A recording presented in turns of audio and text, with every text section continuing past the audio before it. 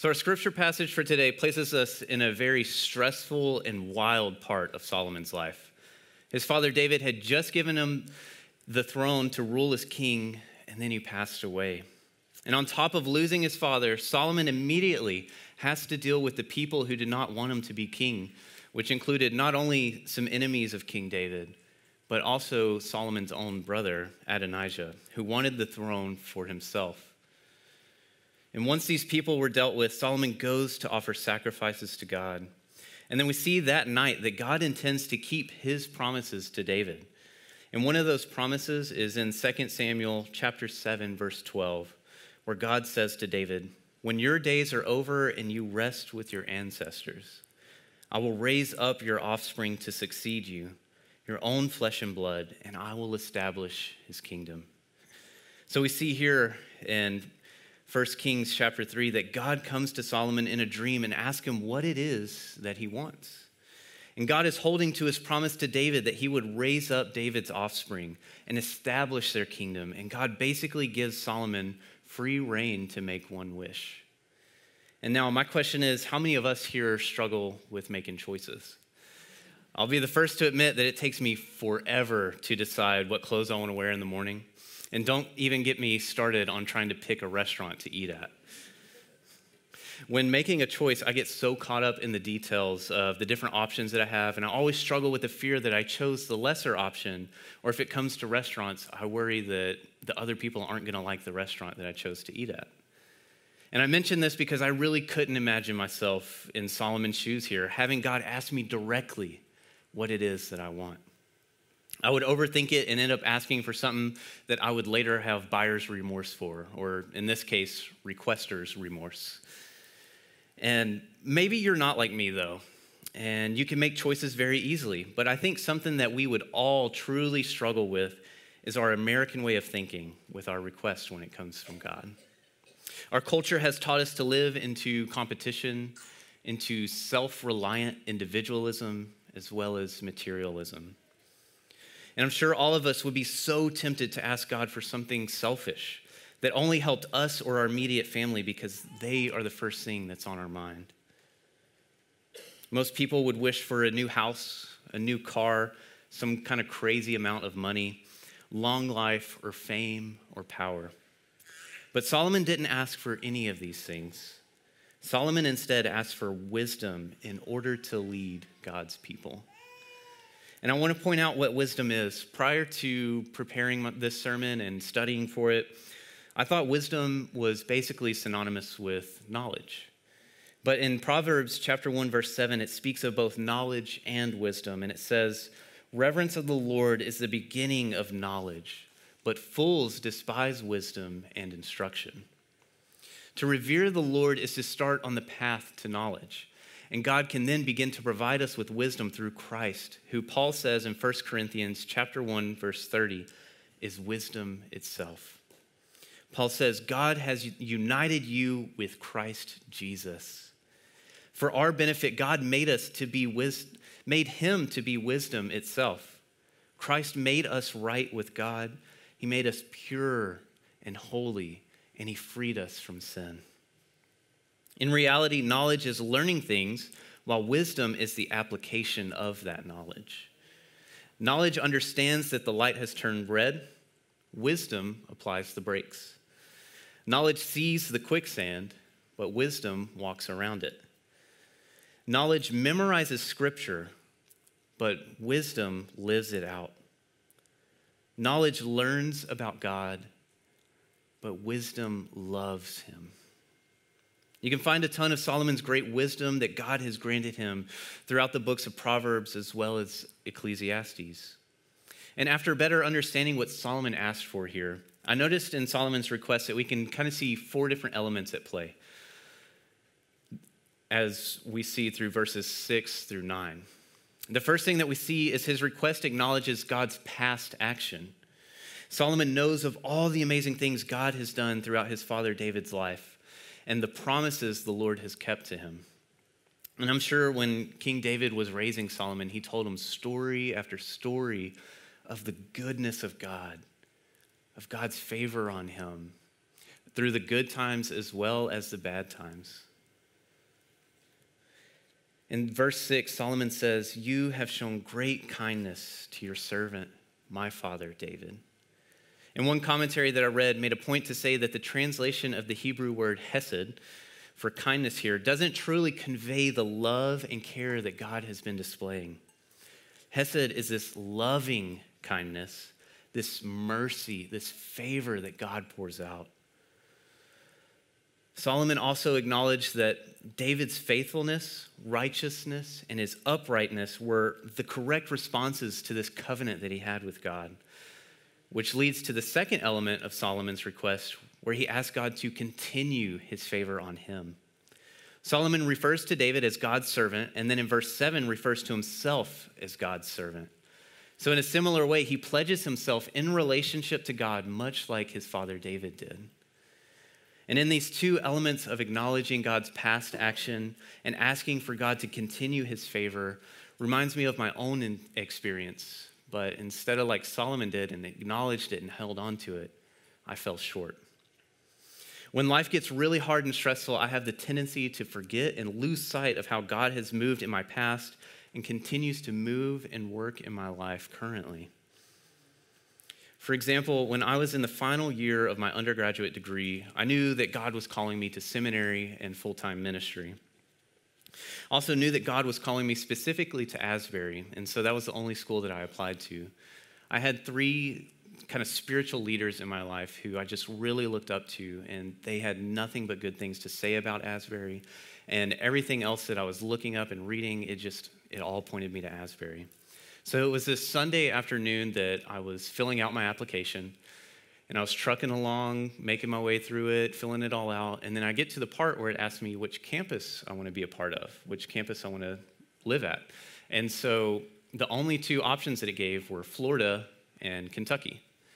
And in my head, immediately, I was like, oh, this is a no-brainer. Florida has sunshine, it's got Disney, it's got beaches. A lot of my favorite bands growing up came out of Florida, and my family, we even took some vacations to Florida, so it's a little bit familiar to me. So I was like, man, Florida's awesome. That's definitely my choice, because what does Kentucky have? Horses? Bluegrass? I don't know what else Kentucky has to offer. So for me, that was an easy choice. So I chose Florida and then kept going along and went about my day, submitted the application, and that was Sunday. And so that Monday, I get a call from admissions. And so she said, hey, we got your application. Everything looks great, but there's only one problem. You said that you want to be a full-time student on campus, and you chose Florida. That's actually our extension site, and our main campus is in Kentucky. And she said, I can switch you over and put you onto the Kentucky side of the application, and we can just move on from there. And my response to her, I don't remember what I said, but she could definitely tell that there was a lot of defeat and sadness in my voice in my reaction to her telling me that she would switch me to Kentucky. And so she told me, she was like, well, how about this? If you pray on it and you come up with the finances, then we can switch you back to Florida. Because the problem with Florida as well that I forgot to mention is that because they don't have on-campus housing, I would have to find my own apartment. And on top of that, I would lose out on a lot of scholarships for full-time students on campus. And so all of these things started to just kind of crumble around me with like me questioning, God, are you really calling me to Asbury? Out to Kentucky in the middle of nowhere? And so I got off the phone with her, and honestly, I immediately started to wrestle with God with it for the rest of that Monday and even into Tuesday. And so by Tuesday afternoon, I gave up, and I was like, all right, God, I know you're calling me there, and I'm going to go, but I'm not going to like it. And so that night, I had a night class that semester. And so I went to class, and the professor, oddly enough, let us out of class early. And so I was like, oh, awesome. Because normally on Tuesday nights, what I do is I go to the comic book store and hang out with my buddies and play games there. And so as soon as class let out, I immediately booked it over there. And so I met up with my friends, got to see them and hang out. But then there was this new guy there that I'd never seen before. And so I introduced myself to him, and I was like, hey, I'm Jacob. Do you play at the comic book store in the town over? I've never seen you before. Dead serious, he looks at me and he goes, no, I'm from Kentucky. And I said, what? My mind was just blown. I couldn't believe, what are you doing in Southeast Texas? There's nothing to visit out here. Like, it turns out that his fiance's family happened to live in the town over, and he found the comic book store's game night on Tuesday, so he just showed up. And so what's even crazier than that is he lived only 20 minutes away from Asbury. And so I was like, dude, this is what I've been going through. This is what's happening. What's going on in Kentucky? Like, am I going to be okay there? Like, am I going to die of boredom? And so then we got to talking, and he tells me all of these great things that Kentucky has to offer and how I would just fit right in. And God used this guy, this stranger, to bring so much comfort to me, to just erase every worry, every doubt about God calling me to go to seminary, especially out to Asbury in Kentucky. And I tell this story because I could have learned something from Solomon by acknowledging God's past action in the midst of my stress and uncertainty for what's to come later. So God has been at work in my life, but I quickly lost sight of it as soon as I was finishing seminary and interviewing with the different churches to serve. I was talking to churches in Houston, in Belleville, in Athens, Texarkana, and of course, Tyler. And all of these places were unfamiliar to me. And then immediately I found myself kind of falling back into that worrisome rut of like, where am I going to go? Am I going to like the town that I end up in? Like, God, where are you calling me? Am I going to thrive there? And if I would have just remembered how God worked and moved in the past and looked for him to do the same here, I would have been a lot less worried about where I would end up. And it shouldn't come as a surprise that much like God led me to Asbury and blessed me beyond comprehension there, literally some of the best years of my life were at that school.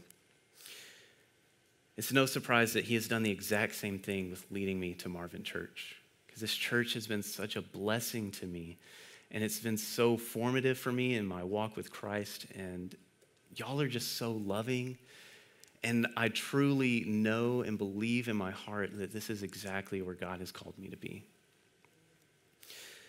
So then the third element that we see in Solomon's request expresses his humility, and he identifies his own shortcomings. He recognizes his own inadequacy and his lack of experience for his call to be king. He knew the only way he could be a successful king for the people was if God granted him wisdom. This guy named Rich Cathers has this lesson titled "Usefulness Starts with Inadequacy."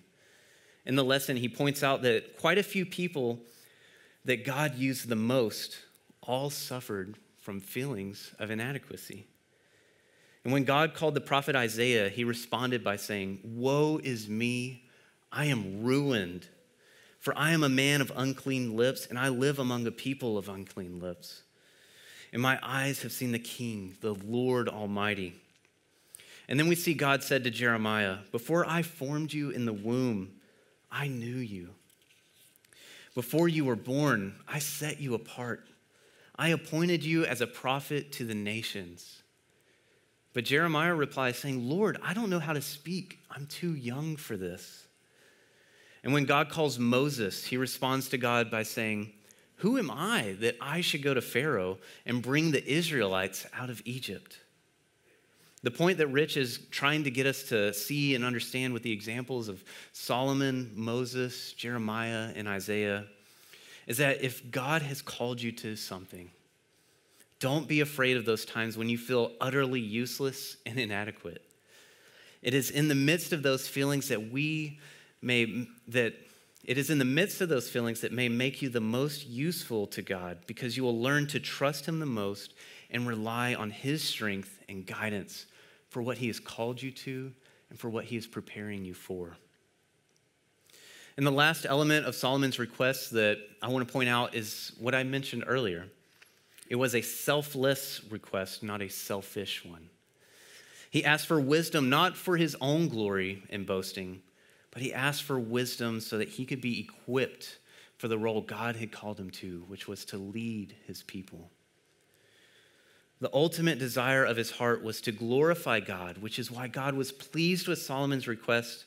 And not only he gave it to him, but he gave him even more than what he asked for. And this selflessness of Solomon to put his own wants aside and to glorify God reminds me of what I heard Bishop Hayes say at our Global Methodist Church annual conference last weekend. When he was preaching, he said something that stood out and it stuck with me. He was talking about how we can get so caught up in this idea of what's in it for me. If someone asks for our help early on a Saturday, we can so easily get caught up in the fact that we have to give up our one day to sleep in that week and go and help someone else out. And so we think, well, what's in it for me? Am I going to get compensated for this? Am I going to get a free meal? Or if God is calling us into something new, like sharing a kind word with a stranger or even leading a small group or a Sunday school, we need to not ask, what's in it for me? But in any situation, we need to be asking, what's in me for it? Or better yet, who is in me for this? We should be thinking of how we can offer Christ to others through the wisdom bestowed to us in any situation that we face. And what I want us to all take away from today is that when life gets rough and it gets stressful, we should follow the example of King Solomon and not forget about how God has worked for others as well as us in the past, and know that God is still at work today and for eternity to come. We should pray for and seek God's wisdom to navigate through life and step into what he has called us to and is preparing us for. And better yet, we should be praying for wisdom before our life gets stressed and all out of whack. That way, we're already leaning on God's guidance when life gets tough. Would y'all please pray with me?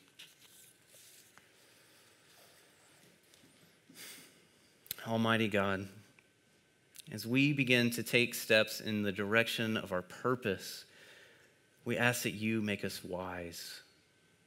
We ask in faith that as your word promises us, you will give us wisdom in every small and large decision as we step into our purpose today.